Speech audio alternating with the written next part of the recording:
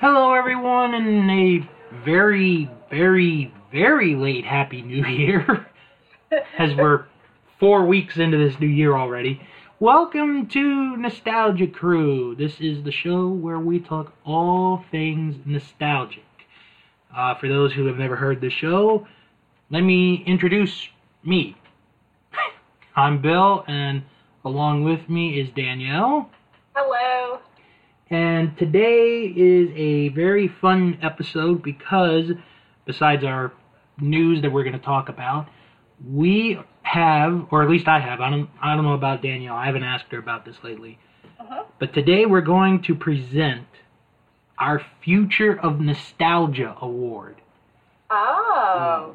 Which I will bring up a little bit later on. For if you've listened to the last two episodes, you pretty much know what it is. So, but we do have news to discuss. But before we get any further, I would like to make a confession here on this show, and it's real simple.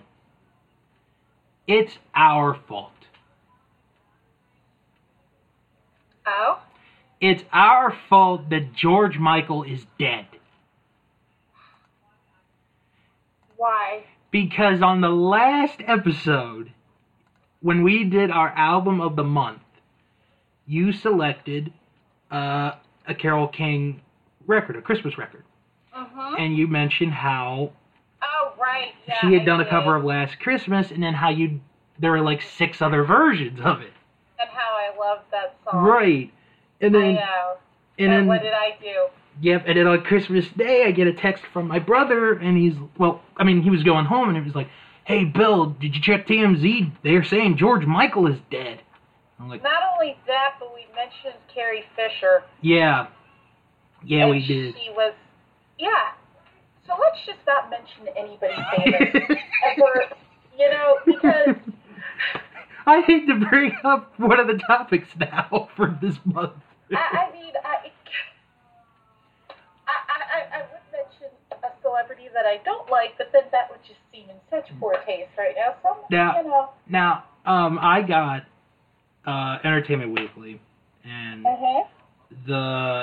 it was like the week, or a couple, it was that week, and it was after Fisher and Michael had died. And they had come out with 2 different covers. One was of Carrie Fisher, and the other was of George Michael. There would have been a 3rd cover if it had been approved, and they even mentioned it in the magazine. The 3rd cover was basically, "Dear Death, enough of this already," referring to all the deaths that we had in 2016. So, so that was the other one if they had approved it, but they didn't. So, but so on behalf of Danielle and myself, we'd like to say we're sorry. We are so sorry. We are sorry. And let's hope that we never have this weird coincidence ever again. Give us at least 20 years, maybe 25. Give us that. I mean, we haven't had any big celebrity death, although I do have, and I'm going to mention this now before our unofficial librarian, Brian, does. This came across today. Maggie Roche of the Roches died today at 65. Maggie Roche of the Roches? Well... Or did I say it right? Maybe, yeah. Okay. I don't know. Because the one I was going to mention, which is terrible that it's like not even a month into the new year, was Miguel Ferrer died. And I'm looking at I've heard of him, but I'm looking at the list of stuff that he was in, and the only thing on here that I have actually seen, which is going to sound very sad. Oh, 2 things. Okay. One, he was in the film version of Mr. Magoo.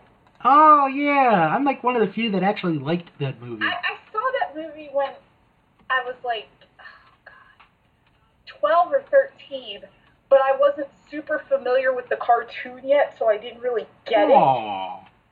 Then I watched the cartoon, and I was like, oh, this is actually pretty funny. So I might rewatch the movie. But he was in Mr. Magoo, and he played, yeah. But he was also in an episode of Third Rock from the Sun called Youth is Wasted on Dick, and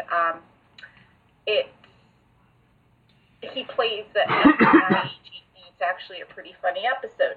But he was also on Crossing Jordan, which I never watched, and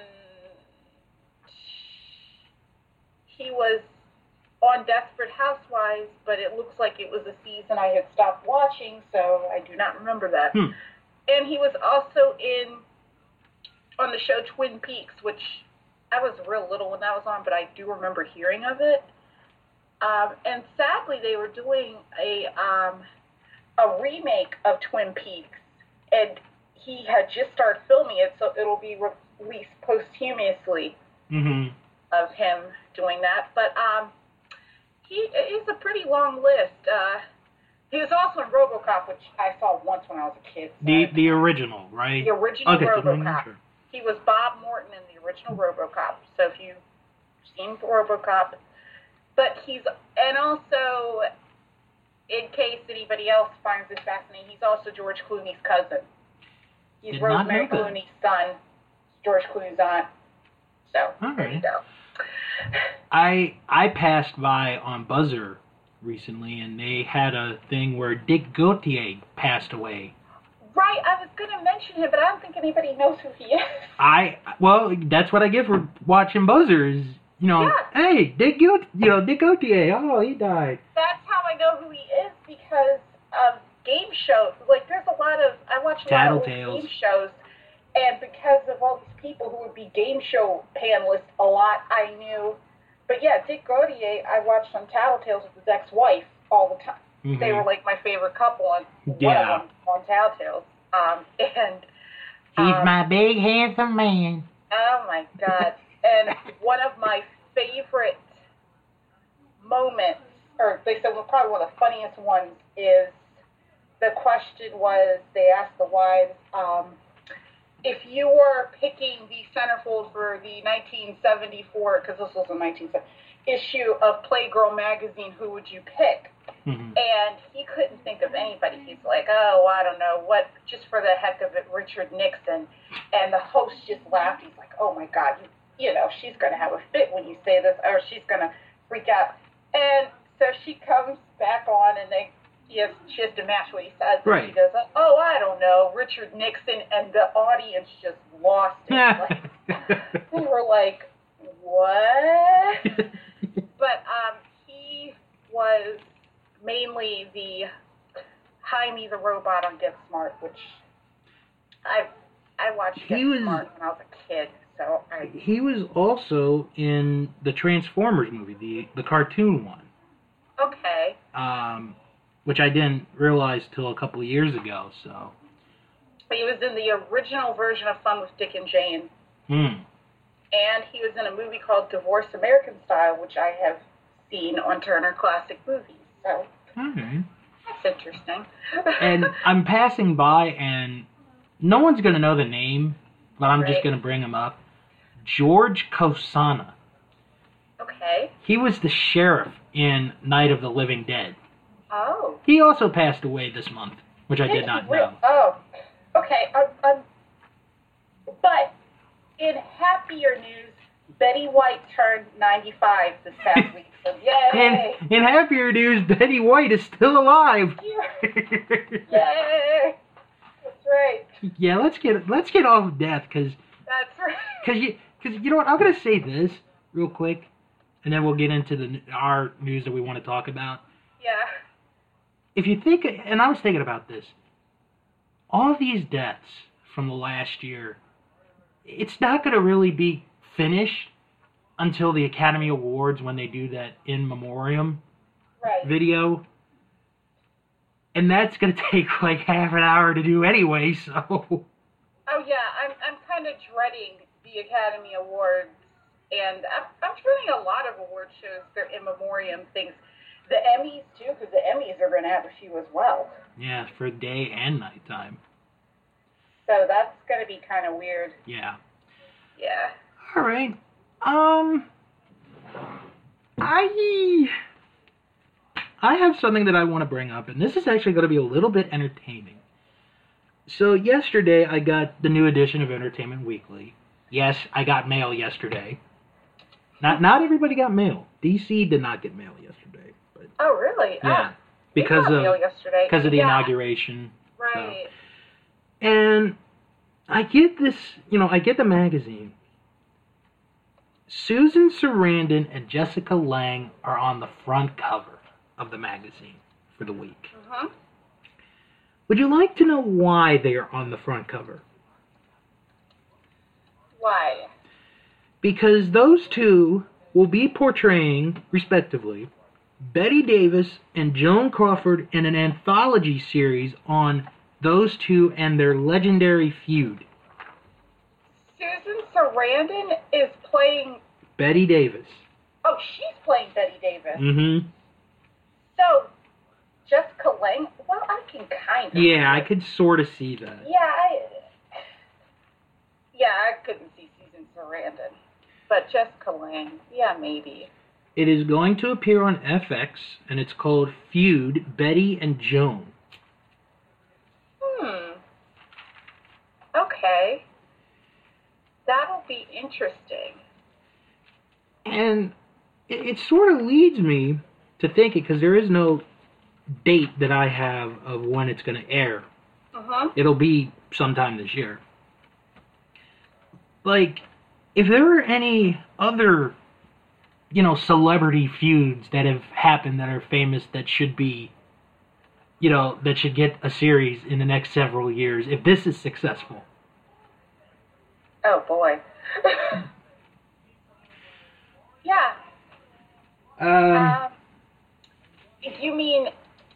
I can't think of any, really. I'm trying to think of one that hasn't gotten anything made. Because I thought of another one, but then I remembered there was a movie made about it. And I was going to say David Letterman and Jay Leno, but they actually already made a movie about that. I would give that more time, to be honest. They made a movie about it not too long after it really had peaked. Right. Or you know what? If you want to, not take Hollywood, you could do, like, David Lee Roth and Eddie Van Halen. Oh, yeah, you could do that. That would be a good one. Well, yeah, if you went to the world of music, you would find several. Oh, yeah, there'd be some good ones. Right. But I'm looking at the actor who stars in this because he looks very familiar. So, that's what I thought. Okay.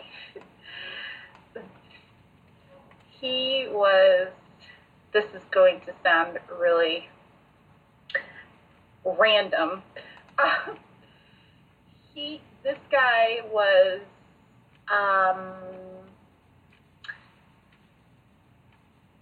he played David Letterman in the David Letterman movie, but he also played Fran Drescher in real life. Her and her husband, they were high school sweethearts, and then he came out of the closet and they got divorced. Right. They're still friends, and years later they, Yeah, they reconciled. As friends. They're not, like, together, they're just friends. And they made a sitcom about it because it was just so random. And it was successful for a little while. Yeah, Happily Divorced. Yeah, on TV Land. And the guy who played David Letterman in the Jay Leno David Letterman movie played Fran Drescher's husband on the sitcom. And I'm just, like, trying to put those two in my head, and I can't really come up with them being the same person. But yeah, I mean, I saw this, and it's like, this could be interesting, Yeah, I can't really think of any major, like, celebrity. Like I said, most of the feuds are in maybe the music world. Right. because, with bands breaking up and things like that. I do know of cast members on TV shows that didn't get along, but not to a point where it was like legendary. Right. Yeah.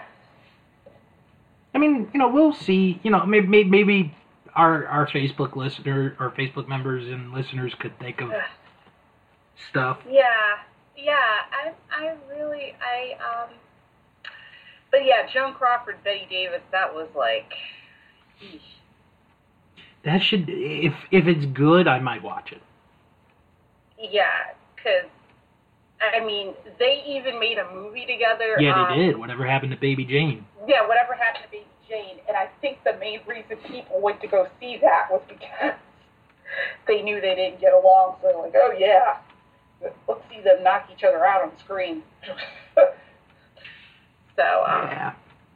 I read the book, and that was creepy enough, so. All right.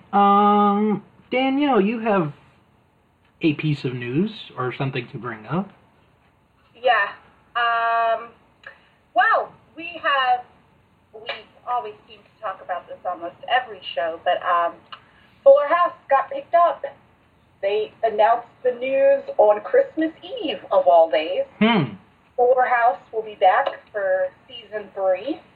And then on New Year's Eve, to make it even bigger, they broke the news that they've been picked up for 5 extra episodes than the previous seasons had. So 18. Yeah, 18 episodes. Big season. And since I'm sure Bill has not finished watching it, right, we won't say what we think will happen. But it's true. Yeah. Sad but true. I know. How far have you gotten so far?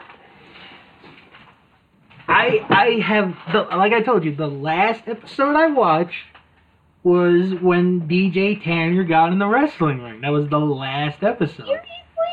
Seriously. Oh God, you got a lot to cover. Okay. This will be part of our segments, our new segment starting today. Yeah, how far is Bill on Fuller House? Because really, oh God. We'll see. I don't mean to do it on purpose. It's just. I know. I just never think about it. Like. I binge watched all of season 2 in one day. Season 1 I tried to do in one day, but I fell asleep because I started at night. But season 2, I started at 1 o'clock in the afternoon and just went. All the way. All the way through. And then also in revival news, Girl Meets World ended this week. I have not seen the finale. I need to watch it. And the admin of the fan page on Facebook is undergoing a very vigorous and determined campaign to get it on another network. Yeah, I have heard that. She is trying Netflix. She is trying Hulu. She is trying... people were saying Freeform, but I don't think Freeform... They'd have to really get it mature to put it on Freeform. Well, Freeform isn't that part of the Disney family? To a degree? That's the other issue. But they really... And I feel like they should have had it on Netflix day 1 because it would have reached a much larger audience. It would have gotten... Because Fuller House has gotten way more accolades. I mean, they just won a People's Choice Award, for heaven's sake. I mean, so if it was on Netflix from day 1, it wouldn't be what it is. And it could have gotten so much better if they had just put it on there day 1, but no. So I do hope it goes to Netflix because there's a lot of stuff that they do need to cover, although a lot of stuff that sadly they can't redo because it's gone too far. But I mean, it definitely, like, even cast members, like some of the cast members are like, oh, we love Disney, blah, blah, blah, but... Well, apparently Disney doesn't love you. But the guy who played Sean, he spoke out, he said, no, Disney limited us. And he is absolutely right. They did. So, yeah. So, I don't know. But I think Netflix, they seem to be reviving a lot of stuff because they also just revived One Day at a Time. And I'm glad you brought that up. Which is weird. Because somebody on the Facebook comments put this very well, I thought. He said, no, you didn't. You just made a show and you put One Day at a Time as a title to get people to watch it. That's exactly what you did. Because the only thing even remotely that resembles One Day at a Time is the apartment they live in looks like the apartment from One Day at a Time. So maybe that's what happened. And then they got the girl who starred on a sitcom that was on ABC for like one season that like, and somebody said they're like, she already ruined one show, you're going to ruin this one. But then they got Rita Moreno though, so. It's funny you brought that up. Because that was going to be one thing that I brought up. But actually this could stay in the whole, let's bring back TV shows. Because I want to read some of the responses on the back of this week's Entertainment Weekly about One Day at a Time. Rolling Stone magazine says it's one of the best shows of the new year. The New York Times says, lively and full of voice, a rare reboot that's better than the original. The New York Post says, One Day at a Time proves Norman Lear has not lost his crown. Rita Moreno shines. Justina Machado emerges as a star. And Variety calls it fresh, funny, and smart. And Norman Lear said he wants to take all of his old sitcoms and rewrite them for modern day. And I'm like, yeah, good luck getting the PC crowd to watch All in the Family. Because guess what? Guess what, folks? Guess what's coming back? Yeah. Good Times at the Jeffersons. Well, the cast of Good Times had a GoFundMe for several years. And it failed miserably. Trying to get them to revive the show because they felt like people would want to know what JJ's doing 40 years later. Failed miserably. Yeah. So, but the weird thing with Good Times that makes it so difficult is the actress who played their mother passed away in real life. The actress who played their father is still alive, but he was killed off the show. Right. So he can't come back, but he's part of the GoFundMe, so I'm like, are they going to say that he faked his death and he's now back with them? Oh my God. Because how is he going to be part of, I don't know. Well, Norman Lear was asked in an interview from Variety about bringing these shows back with a new twist. This is what he said, quote, there is some talk about doing some of the original shows, redoing them with today's stars. There is a possibility that we'll do All in the Family, Maude, The Jeffersons, and Good Times. Norman Lear, who is the original creator of all those shows, is planning to bring them back in the form of a mini-series, including about 6 episodes per season using original scripts.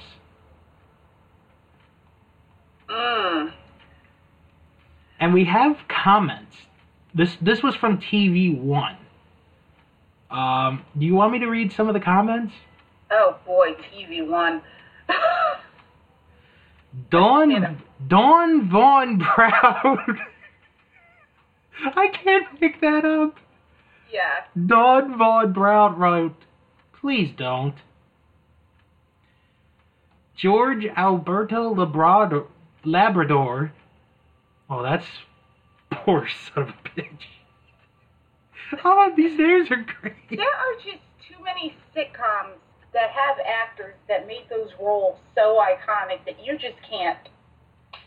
And those shows are a good example. Anyway, George Labrador, the Golden Retriever, wrote, I'm eager to see the outcome. I'm a Jefferson and Good Time fan, big time. I'm a Jeffersons fan too, but Sherman Hemsley was George Jefferson. You just can't do that. Like, God. And that the author was Maude. Like, there's no way you can get anybody to redo that. Like, it's just too ingrained. All right, I got 2 more. Uh-huh. Latasha Fudge. These have got to be fake names, but they're fake. Anyway. Yeah, I think they put, like, nicknames or usernames or something on there. Yeah. Anyway, she wrote, everybody's saying no. Why not? We don't have enough black family shows on TV. Where was all the no's when Netflix brought back their horrible version of Full House? Come on now, let's stop being petty and be supportive. First of all, Blackish is a family show. It's on ABC. They didn't have to remake anything. Exactly. It's a good show. You know? Empire, well, I wouldn't call Empire a family show. No, that's not a family show. Dear really God, no. But the point is that they got in their heads and wrote an original script and made a show. You can do that. And I'm glad you brought that up. Because this last comment I want to read, which is a real name, by the way, Spencer D. Williams, wrote, why do Hollywood keep doing remakes, be it movies or TV? Haven't we, quote-unquote, the public, proven we don't want to see it? Knight Rider, Uncle Buck, Dukes of Hazzard, white cast, black cast, we don't care, no one wants to see that Ish-Man. It's said Hollywood buys 8 new scripts a week, and you have people out here, like myself, #plug, with so much new material. Why not use it and stop feeding us the same crap that we do not want? Just stop. Very true. In fact, he just reminded me, they did remake Uncle Buck with an all-black cast as a TV series, and it bombed. It bombed. Big time. Mainly because, then again, John Candy's Uncle Buck. You just can't do it. No, you can't. Not only that, they turned Uncle Buck into a TV series not too long after the movie came out, and that bombed too. Just can't do it. I agree with the people who are saying let's put out more original series. Because we haven't really had a full discussion about this, so I'm going to put my 2 cents on this. Okay. It is okay if every once in a while, and when I mean every once in a while, I mean maybe like 3-4 years, you can do a remake of a show. Right. Nowadays, we have remakes coming out left and right, and a lot of them are not necessary. Very true. We do not need a remake of The Jeffersons. We do not need a remake of Good Times. We do not need a remake of All in the Family. But there are some that, to a degree, is a good idea to have a remake, to bring it back to see, hey, what's going on? Fuller House is a great example. Even though, the Olsen twins are not in it, it has managed to survive, going into a 3rd season. And there's a difference between a remake and a revival, which Fuller House is a revival because it picks up where it left off. That's a revival. And I'll give you another revival, Mystery Science Theater 3000. I didn't even know that went off. It did. Well, it's coming back this year. It's on Netflix. And you know why it works? Because there are bad movies made every year. And you want to see the bad movies as much as you want to see the good movies. So, it's a double-edged sword for me. Because it's nice to have nostalgia, which is why we do the show every month. Oh, yeah. But at the same time, you don't want too much nostalgia. Because if you have too much nostalgia, then it becomes bad and it just feels like crap in your mouth. And speaking of other bad revivals, okay, the key is when you have a revival, when they sit down and decide to script these things, what they should do is look at the original source material and see how it ended before considering this. And my case in point is that NBC announced that Will and Grace is coming back for 10 Mm. episodes. Yes, I did see that. And I feel like I am the only person on this planet who remembers how that show ended. Because Will and Grace ended with Will had gotten upset because Grace had was getting back together with her ex-husband who had cheated on her. Mm-hmm. And she was pregnant by him. They had by her ex-husband. So Will and Grace fought. They stopped speaking to each other. Will and his boyfriend, well, I think he became his husband. Right. They adopted their son. They lived their life. Grace and her husband, their daughter, lived their life. Then it jumps ahead. I remember. 18 years later, they're dropping their kids off at college. They run into each other in the dorm room. Then they reconcile, and then their kids wind up getting Married to each other. Yeah. I remember that. I saw that last episode. Right. Even though I'm not a Will and Grace fan, I just saw it to say, Right. hey, I saw that last episode. But the NBC thing, they're making it look like, oh, it's Will and Grace in 2017. I'm like, yeah, but they weren't speaking to each other in 2000. So basically, from what I'm getting, is they're going the route of Dallas, the original version, where Bobby never died. So this Will and Grace that's coming up. Yeah, Dallas is messed up. So this Will and Grace, it's almost like you're saying that last episode never happened. Right. Yeah, Dallas was. But if they wanted to bring Will and Grace back, and I'm just, saying this as an observation, mm-hmm. I would think you would bring it back with their kids, respectively, married, and they're trying to figure out, okay, what do we do? We're married. What do we do? We need help. We want to have kids. What do we do? And the other issue you run into that is that it's a massive time skip if you do that, because Will and Grace ended in 2006. Their kids were babies when it ended. Mm-hmm. In the womb, whatever. So if you jump ahead to when they met each other at college, it's already 2024. So you have to imagine how you get a little dicey when you do time skips. Yeah. Like Desperate Housewives did it 5 years ahead. They did it. I don't even know why they did it, to be honest. And they had to make the world kind of look like it was. They didn't know how the world would look in 5 years, so they just sort of. In fact, you could watch it and forget that they even did a time skip. Mm-hmm. Because it just looked. And then One Tree Hill did the same thing, mainly because they wanted to skip the fact that they're graduating high school and would be at different colleges, but they still want the main cast together. So they did a 5-year time skip after college. So they could justify everybody still being around. Mm-hmm.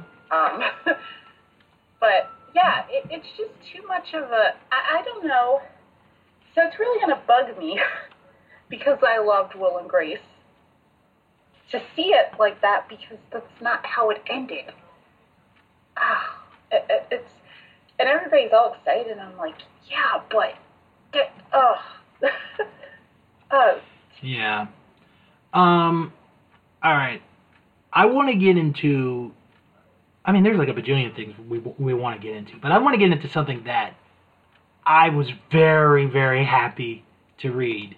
Uh-huh. And I was just really happy.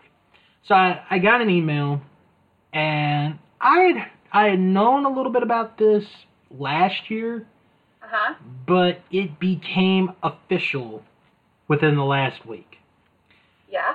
This fall, they're coming out with a box set, or actually a squeeze box, I should say, of Weird Al Yankovic.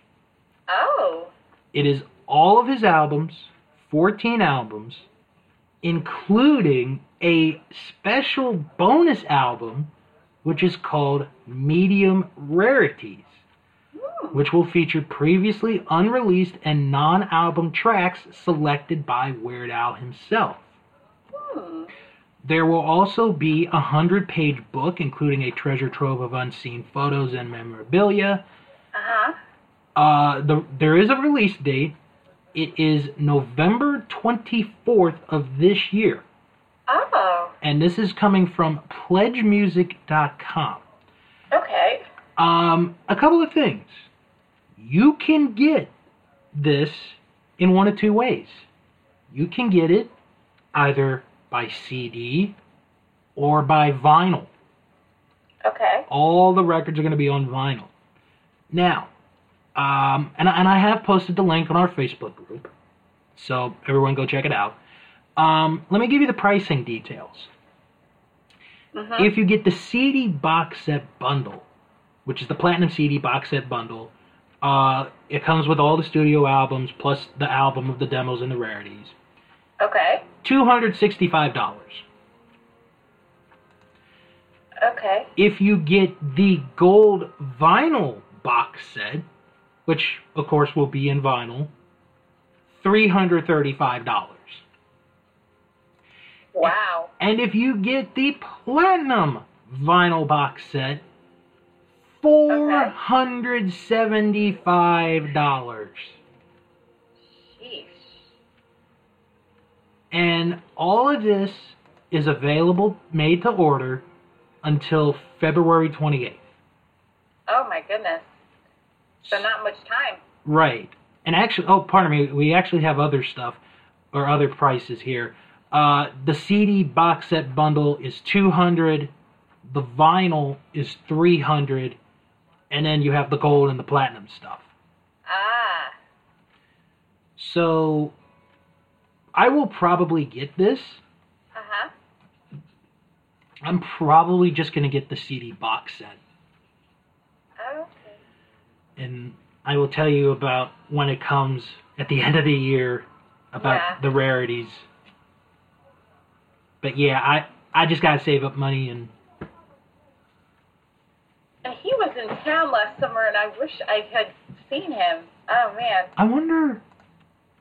Well, I know he's taking a break right now, but I wonder.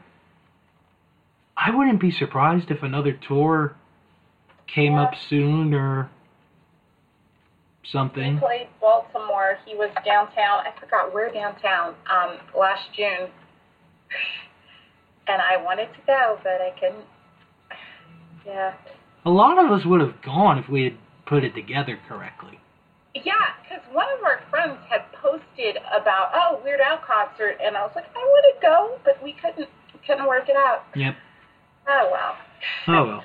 All right. Yeah. One more piece of news, then we're gonna get into our main thing. And this was discussed last year, and it's being brought back up again.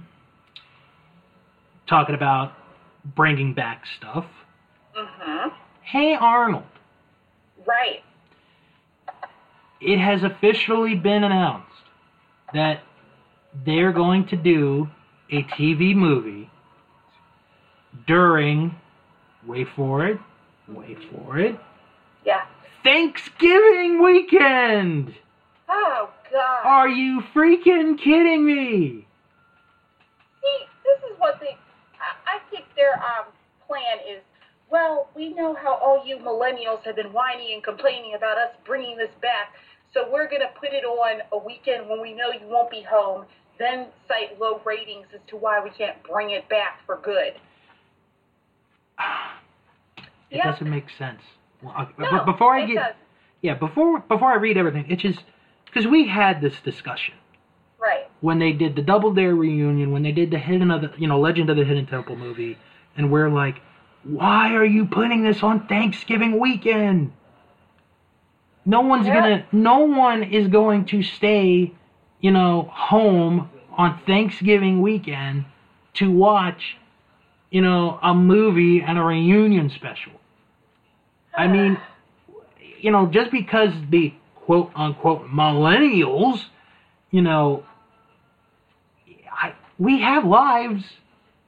we do stuff. We spend time with our families. We just, we do more than just sit in front of our cell phones and computers and play video games and all that junk. We do more than that. So anyway, this is going to be a 2-part animated TV movie. Yep. Which will premiere during, like we just mentioned, freaking Thanksgiving. God, I hope I don't have to DVR. Well, no, they count DVR now. Yeah, they do. They do, okay. Now, there is good news about this. 19 of the original voices are coming back for this. Including Francesca Marie Smith as Helga, Andy McAfee as Phoebe, Justin Shenkarow as Harold, Olivia Hack as Rhonda, Nika Futterman as Olga, Dan Butler as Mr. Simmons, Dan Castellaneta as Grandpa, who was my favorite character on the show, Tress MacNeille as Grandma, I remember her, Antoinette Stella as, Stella, Carlos Alazraqui, and I apologize if I messed up the name, as Eduardo, Dom Herrera as Ernie, Maurice LaMarche as Bob Pataki, Kath Soyce as Miriam, Danielle Judovitz as Big Patty, Danny Cooksey as Stoop Kid, Jim Belushi as Coach Wittenberg, and Craig Bartlett as Miles.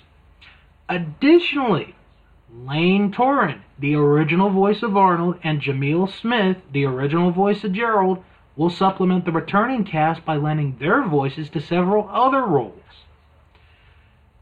New voices for this will include Mason Vale Conan from Mad Men as Arnold, Benjamin Lil Peanut Flores Jr. from Game Shakers. I don't know who that is. Oh, Masonville Cotton was on Mad Men? I didn't even know that. As Gerald, Gavin Lewis from Real Boy as Eugene, Jed Jurgensmeyer, who was from the Legends of the Hidden Temple movie, and also on Bubble Guppies as Stinky, Aiden Lewandowski from Comedy Bang Bang as Sid, Leia Hayes from Santa Hunters as Nadine, Nicholas Cantu from The Impossible Joy as Curly, Wally Wingard from Sonic Boom as Oscar, and Steven Stanton from Star Wars Rebels as Pigeon Man. Rounding out the cast, Alfred Molina from Spider-Man 2 voices resident villain La Sombra, an infamous river pirate operating from a secret compound in the jungles of San Lorenzo. The movie is being written and executive produced by the series original creator Craig Bartlett and is being produced by the Nickelodeon. God darn it, I can't speak. Yeah. By the Nickelodeon Animation Studio in Burbank, California. Okay, I can get behind this. I'm really behind this. I'm reading, and I'm also looking at the cast list, and I didn't realize a lot of these names did the voices because I know them from several other places, so it's kind of interesting. I can really get behind this one. I can. And I totally get why they had to replace Arnold, too. Oh, well, obviously. I mean, it's been 20 years. I guess what surprises me reading that is a lot of the people who were the voices are going to reprise. And what I mean by surprised, I mean the kid characters, not the adults. Right. The adults make sense. Yeah, because, the adults that did the voices, because, it's like Kath Source and Tress MacNeille, they were on the Rugrats, so I already know they did that for 20 years, too. Mm-hmm. But Francesca Marie Smith, that'll be interesting, because she actually was a kid when she played Helga. Right. And, Olivia Hack, she also was a kid, too, because Olivia Hack was, and let me just double check and make sure she's who I thought. She was Cindy Brady in the Brady Bunch movies, so she was a kid then, too. And Mason Vale Cotton, I feel old because I remember him on Desperate Housewives. He was 5 years old when he did that. So I didn't watch Mad Men, so I didn't know he was on Mad Men. And Danny Cooksey, oh my God, he's older than I am. Danny Cooksey was Montana Max in the Tiny Toons, and then he was one of the kids on Salute Your Shorts. Yeah, that's where I remember him from the most. So, because he did a lot of work in the 90s. He got around a lot. He was, yeah. So I definitely remember him, and who else? Dan Butler I knew from Frasier, so I didn't even know he did the Mr. Simmons, so that's pretty interesting. And I want to give the credit where credit is due. That news story was reported from nickalive.blogspot.com. It is over in the UK, so check them out. Yeah. And I'm reading here on Wikipedia, which, let me see where the source is. It has been cited from LB Times. Where's that? Okay. But it says, which site? Entertainment Weekly. Okay, that makes sense. All right. They said that it will take place 2 years after the show, so they'll be in 6th grade when this happens. All right. So, I mean, they were pretty mature for 4th grade, so. For the most part. They were. Like, I used to tell people, you could take the scripts to Hey Arnold and put it on a CW and make a teen drama out of it, and you wouldn't have to tinker too much, because they were really mature for 4th grade. Mm-hmm. I mean, they wanted to do a spinoff about Helga's family, and they knew that Nickelodeon, it was too mature, so they tried to put it on MTV, but MTV wouldn't pick it up, because they said it was too similar to Daria. And boy, people were ticked when they found that out. I was too. I was like, I would have watched that. I was very sad. All right. Well, this is, now we get to our featured, and our feature for this month is, we are presenting the Future of Nostalgia Award. And this is something I created, or I thought of in my head. And what I thought of, and we had this discussion in the past. We were going to pick one thing, either it be a TV show, a movie, a video game, a singer, album, whatever, that we feel that is popular today, that in years down the line will represent the future of nostalgia. What is current today will be talked about in many, many years down the line. Okay. So, I don't know if you had been thinking of yours, or if... Yeah, this is going to be tough, because it's like a movie or a TV show. I mean, there's just so many good ones.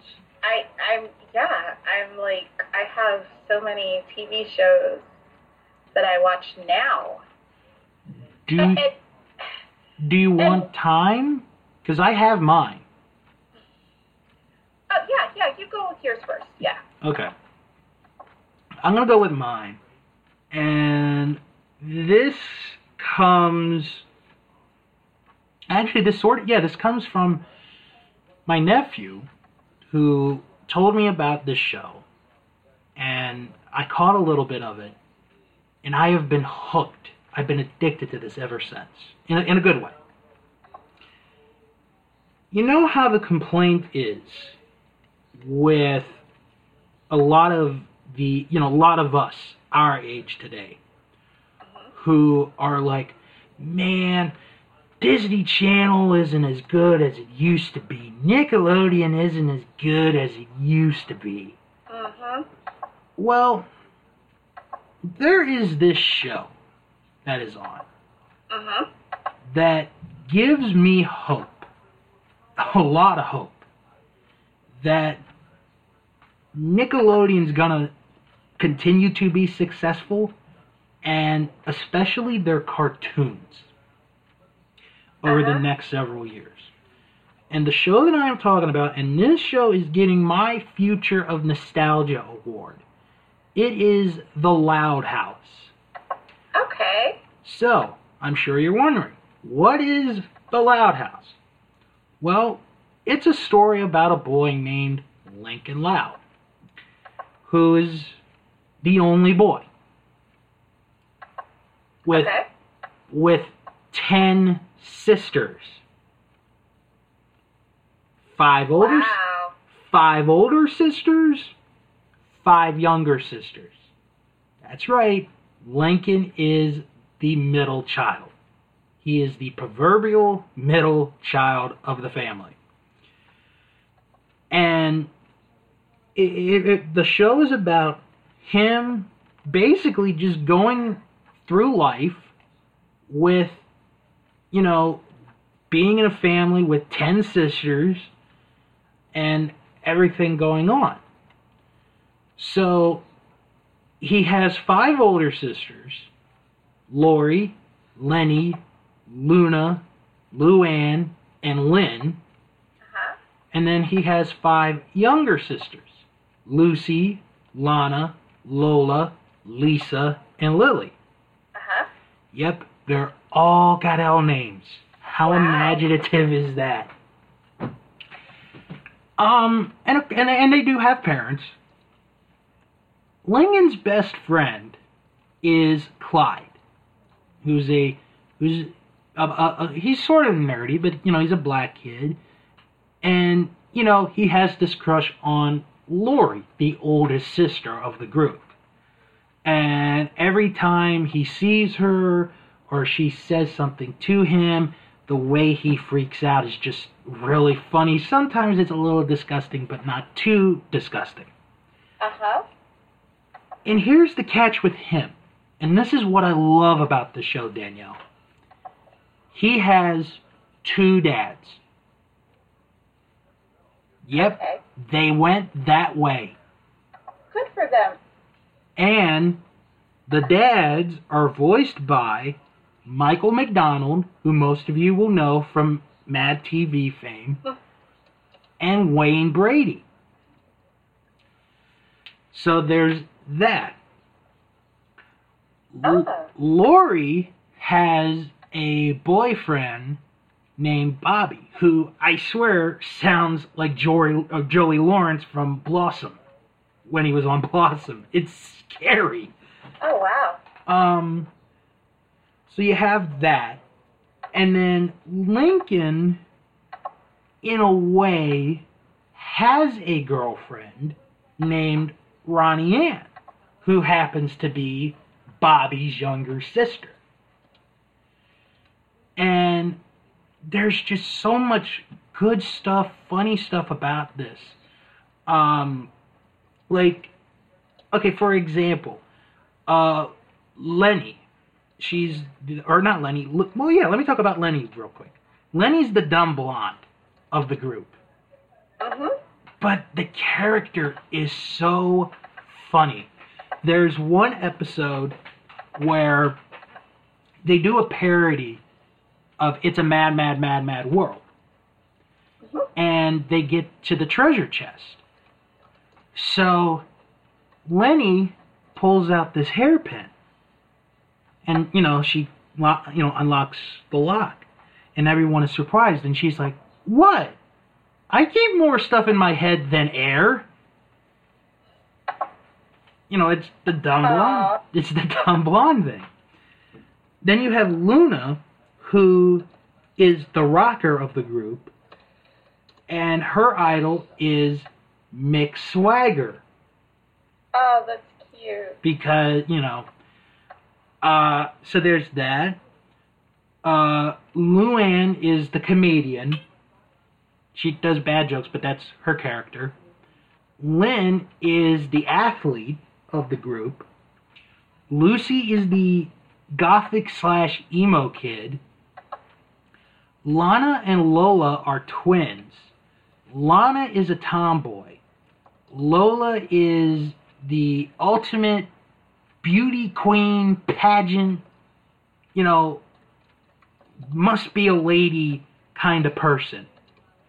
And she is probably my favorite of the sisters. The character is just so funny. Lisa is the scientist. She's the smart one. She's 4 years old. And then Lily is the baby. But Lily, she's in episodes as well, and, they make her into a good character. And then there are the parents. The whole first season, you do not see their faces. Oh. The entire first season. So, it's like, okay, we're going to go through this, where we never see their complete faces. And then they had a Christmas episode called 11 Louds Leaping. And in that episode, we finally see their faces. Oh. And when I showed JT this, because I was like, I recorded this, we're going to watch it together. So we stopped, and then we came back to it weeks later.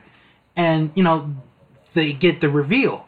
And he's like, is that their parents? And I'm like, yep. And he's like, well, it's about time. Well, that's good. They actually revealed their faces. Right. And this is where you could tell the show is successful. Nickelodeon did, on New Year's Eve, a 4-hour block of the Loud House. Wow. From 8 to midnight on New Year's Eve. Gave them a whole block for one. Really, if you think about it, New Year's Eve is sort of a big kids' holiday, if you think about it. And they gave 4 hours on New Year's Eve to this show. And it's successful. And here's more of, and I'll give you proof of the success. The show's highest rated episode, with 2.28 million viewers upon its premiere, is Two Boys and a Baby. This was the first episode to air after it was announced that Howard and Harold McBride, who are parts of the show, would be debuting on the program. The first episode of Loud House shown in prime time, 11 Louds Leaping, was the 7th most viewed telecast across all U.S. households the day after Thanksgiving.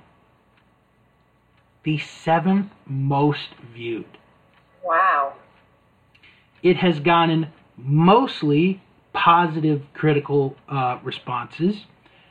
Emily Ashby of Common Sense Media praised the show's cast, voice cast, and thematic messages, writing that kids will come to the Loud House for the laughs, but they'll return for the ensemble cast and the surprisingly heartwarming themes that dominate every story. Kevin Johnson of the AV Club gave the show a B+, noting that the female characters are defined by their traits, but never judged for them. The characters of Howard and Harold McBride, Clyde's dads, have received praise for being a positive representation of a married same-sex couple. They are the first same-sex couple to be featured in a Nicktoon. Laura Bradley of Vanity Fair stated that the Loud House, quote, handles the topic of safe-sex marriage in exactly the right way. This kind of casual representation in children's programming is a milestone, unquote. Dee Elizabeth of Teen Vogue wrote, the best part is that the show doesn't treat these characters any differently, or even introduce them with a heavy asterisk about their marital status. The Friskies' Ty Gooden mentioned that kids who have two dads, or moms, will be more than thrilled to see a family they can identify with on TV. Time reported that people are thrilled about Nickelodeon's decision to include a gay couple. However, the characters have been met with criticism from conservative media groups. Of course. The American Family Association attempted to prevent Nickelodeon from airing scenes featuring the McBride parents, saying that, quote, Nickelodeon should stick to entertaining instead of pushing an agenda. Okay, I'm sorry, but I've watched the show for about 6 months. 6 months. I've never seen one single agenda pushed on this show. Not one. As of June 2016, it replaced SpongeBob SquarePants as the network's highest rated program. How about that? And one other thing that I really like about this show, Danielle, is the animation style.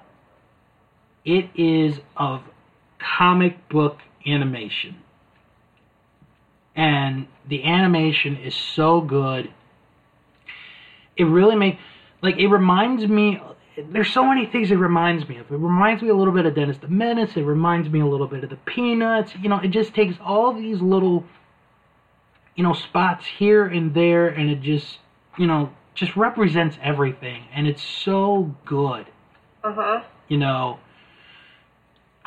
I can't say anything bad about this show. It is so good. It is so fun. Even if you don't have kids or you don't have nieces and nephews, this is a show that you can watch and you can get behind, and it is so good. It really is. I recommend everybody check this out. And the Loud House is my recipient of the Future of Nostalgia Award.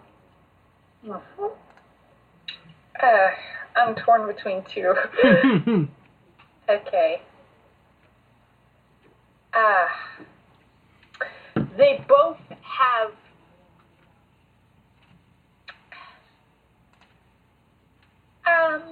actually I will say this one. This is tough because this show has only been on the air for 12 episodes. So I might be a little premature in saying it.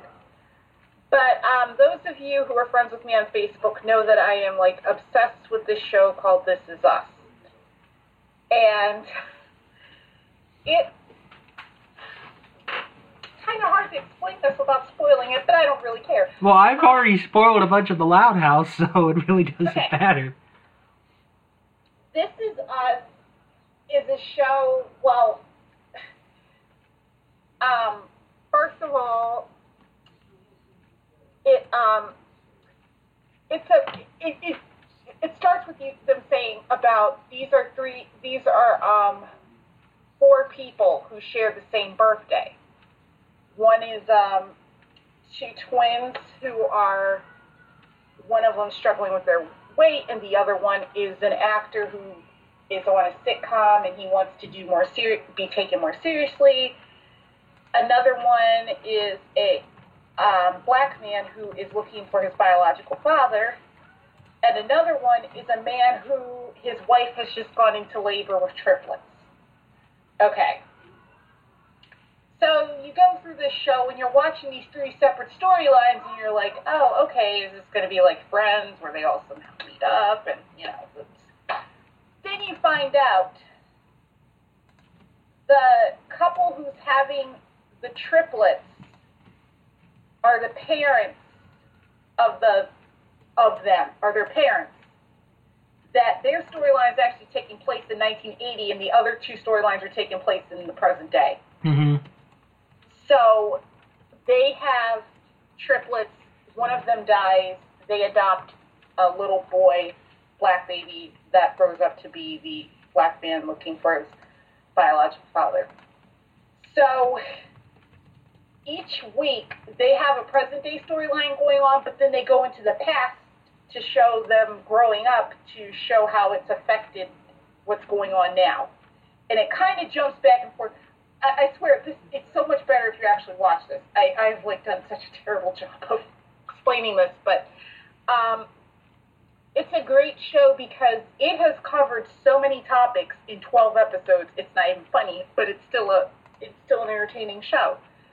And you get the fact that they adopted a black kid in the 1980s in Pittsburgh and how different, you know, the struggles with that. And then their other daughter is, you know, has weight issues and the struggle with that. And because they're so busy focusing on these two, the other son has issues with receiving attention and he feels left out. And it's so then you see how in the present day this has affected them. And it's kind of cool how it goes back and forth. And there's other storylines, like, you know, they have relationship storylines and other things. And but it is just such a good show. And I really think it kind of, as everybody says, it's like the family drama TV has been missing. It really, because it's so emotional, and it's so, I really, and to top it all off, to show how huge this show is, within, as soon as the first episode aired, it got picked up for a whole season. Right after it aired. Then it got nominated for 3 Golden Globes, People's Choice Awards. Again, it has not even finished its first season. And then, this past week, it was announced that it got renewed for 2 more seasons. Wow. 2 more. So they're going to go through to so they're going to be season 2 and season 3. You know, speaking of Golden Globes, did you see Mandy Moore's during the Golden Globes? Oh my gosh, she looked amazing in that dress. Yeah, she did. Holy cow. Now, I'm curious. I am curious. What was the other one you were considering? Modern Family. Really? I thought you would have said Fuller House. I don't know if you call that because it's nostalgia for something else. Like, it's not nostalgia for this time. It's nostalgia. It's already, you know? Okay. So I kind of thought of it that way. All right. Well, I think we both made good cases for the 2 that we have chosen. And, you know, if you have opinions about what we chose, our Facebook group, Nostalgia Crew, is right there. And you could tell us if you think we made good choices, if you think we made bad choices. But at the end of the day, these are our choices. So, you know, we're just saying, really, this is what people will talk about in 20 years. This is what we're saying, you know. So, but check both of them out. I have not seen This Is Us because, you know, it's sort of not in my alley, but I have heard a lot of good things about it, so. All right. Now we're going to go into our movies for the month. This is a really short show. Yeah. And I finally updated the list today, Danielle. Okay. Of our movies and our albums. So you could check the lists out again on our Facebook group, and you'll see what we recommended. So, I will start for the movies, and you know, I was going through the list today. You just made the list. No, I'm just kidding. I was surprised that none of us picked this movie that I'm gonna mention as my movie for the month of January. And I'm sure I'm going to get questioned why I picked this movie, but I will explain my reason in a minute. But for my movie for the month of January, it is Sleeping Beauty. The Walt Disney version, which came out in 1959. This was actually the first movie that I made fun of on Untitled Movie Project. And the reason I chose that movie is because it's one of my favorite cartoon movies of all time. I just really love the animation of this movie. I mean, the animation is so good. It really is. I don't think it gets enough praise as a movie for a number of reasons. One of which being, this is the last fairy tale movie that Disney does for 30 years, which is surprising. And the reason is because at the time, this was sort of a fail at the box office. At the time. However, you know, as we've seen with so many things, as the years have gone on, it's gotten, you know, better praise, better popularity, and it has been considered one of the best Disney animated movies of all time. And I think one reason that it is for the main villain, Maleficent, who is voiced by Eleanor Audley. And this Maleficent might very well be the best Disney villain ever. This might be the one that tops them all. It's just here, and like I said, this is 1959 we're talking about. Here's Maleficent, the pure, definitive personification of evil. All in black. Got, you know, the big staff. She places a curse on the princess. You know, will do anything to make sure this happens. And then she gets her way. She's one of the few, if you really think about all the Disney movies, she's one of the few villains who gets her way for a long time. And then what I think does it for me, as far as a villain goes, is when she turns into the dragon and she's like, now you will deal with me and all the powers of hell. And it's really, like, if you really think about it, it's almost the first time in any Disney movie that you hear anybody say the word hell. If you think about it. And I just love the animation. The music is obviously good because it's from Tchaikovsky. Not a lot of people are still alive. Mary Costa, who voiced the Aurora, the main character, she is still alive. Okay, maybe I just jinxed her from our discussion earlier, so I apologize for next month. Yeah, because, you know, she's currently 86, and I believe she's the only one left of, you know, the voice actors in the movie, and I'll do my research while you give your selection, but, you know, it's such a good movie. The animation is great. The story's good. It's just really good. I think it's an underrated Disney film. It's one of my favorite Disney films. It's one that you should check out for the whole family. Even though they do say hell, it's one that everybody in the family should check out. Yeah, I don't see anything wrong with that. And that's one of my favorite Disney movies, actually. There you go. Okay, mine is, well, a few months ago, I know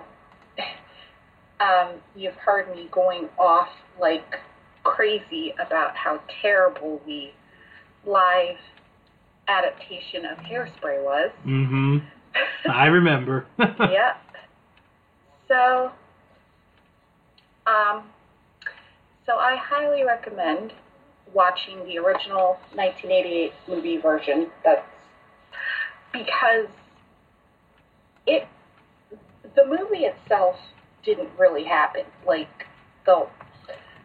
aspects of it are based on a true story. Right. So, the dance show that they're on was based on a real show. The riot that happens at the amusement park, that really happened. So, aspects which you don't see in the musical adaptation, but the original movie, if you want to get a feel for what Baltimore was like in the 60s, how it really was, that's the better. Because they don't sugarcoat it. It's still very funny. It's still a funny movie. It's still an entertaining movie. Mm-hmm. But they make it clear that even though it has a happy ending, not everybody at the end of the movie is all singing and dancing and happy. And that's what really ticked me off about the musical adaptation, because they weren't all... The bad people get their comeuppance in the original one, which they should. And that's more realistic. Not everybody was suddenly like, oh yes, we'll all be like this. No. And they're much more blunter with what they say, which is how it was. And also, if you get a chance, if you get it, listen to the commentary of John Waters, because he explains to you exactly what really happened as you're watching it and what inspired what he did. So it really is like watching it, and you'll get why I hate the musical version so much, because they basically yeah. And as I've mentioned before in the past, my very dear close personal friend Wiggly was in that movie as the reporter at the fair. Very small role, but he was in it. Real quick, Mary Costa is the only one from my movie that is still alive. And I might have just jinxed her. So, again, if she passes away between now and our next episode, I apologize. Didn't mean to do it. Yep. Didn't really mean to do it. Okay, so now it is time for our album of the month, and Danielle starts it off. Okay. And as a companion piece, I picked the soundtrack of the Make sure when you look for it on iTunes, you put in 1988, because it'll automatically assume you want the Broadway musical or the... Yeah. But, like I said, it wasn't... All the songs on there are from the actual era. They aren't... Well, the theme song was written for the movie, but the rest of them are all from that time period.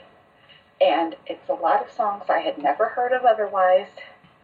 And it's really funny, because I listened to some of these songs, and I was like, there's like dances for everything. And my dad said, yeah, there was a new dance out every month back then. It's like, oh, wow.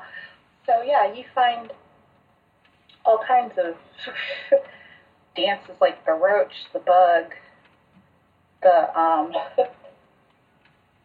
pony. It's so weird.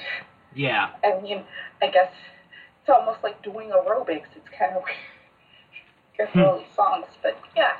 So, I recommend both. I don't know if the album's on iTunes, though, but you can find it on Amazon, I know. Right. Okay. I sort of have to set up mine, because, like I said to you, I was going through the lists and everything today and was just checking out stuff.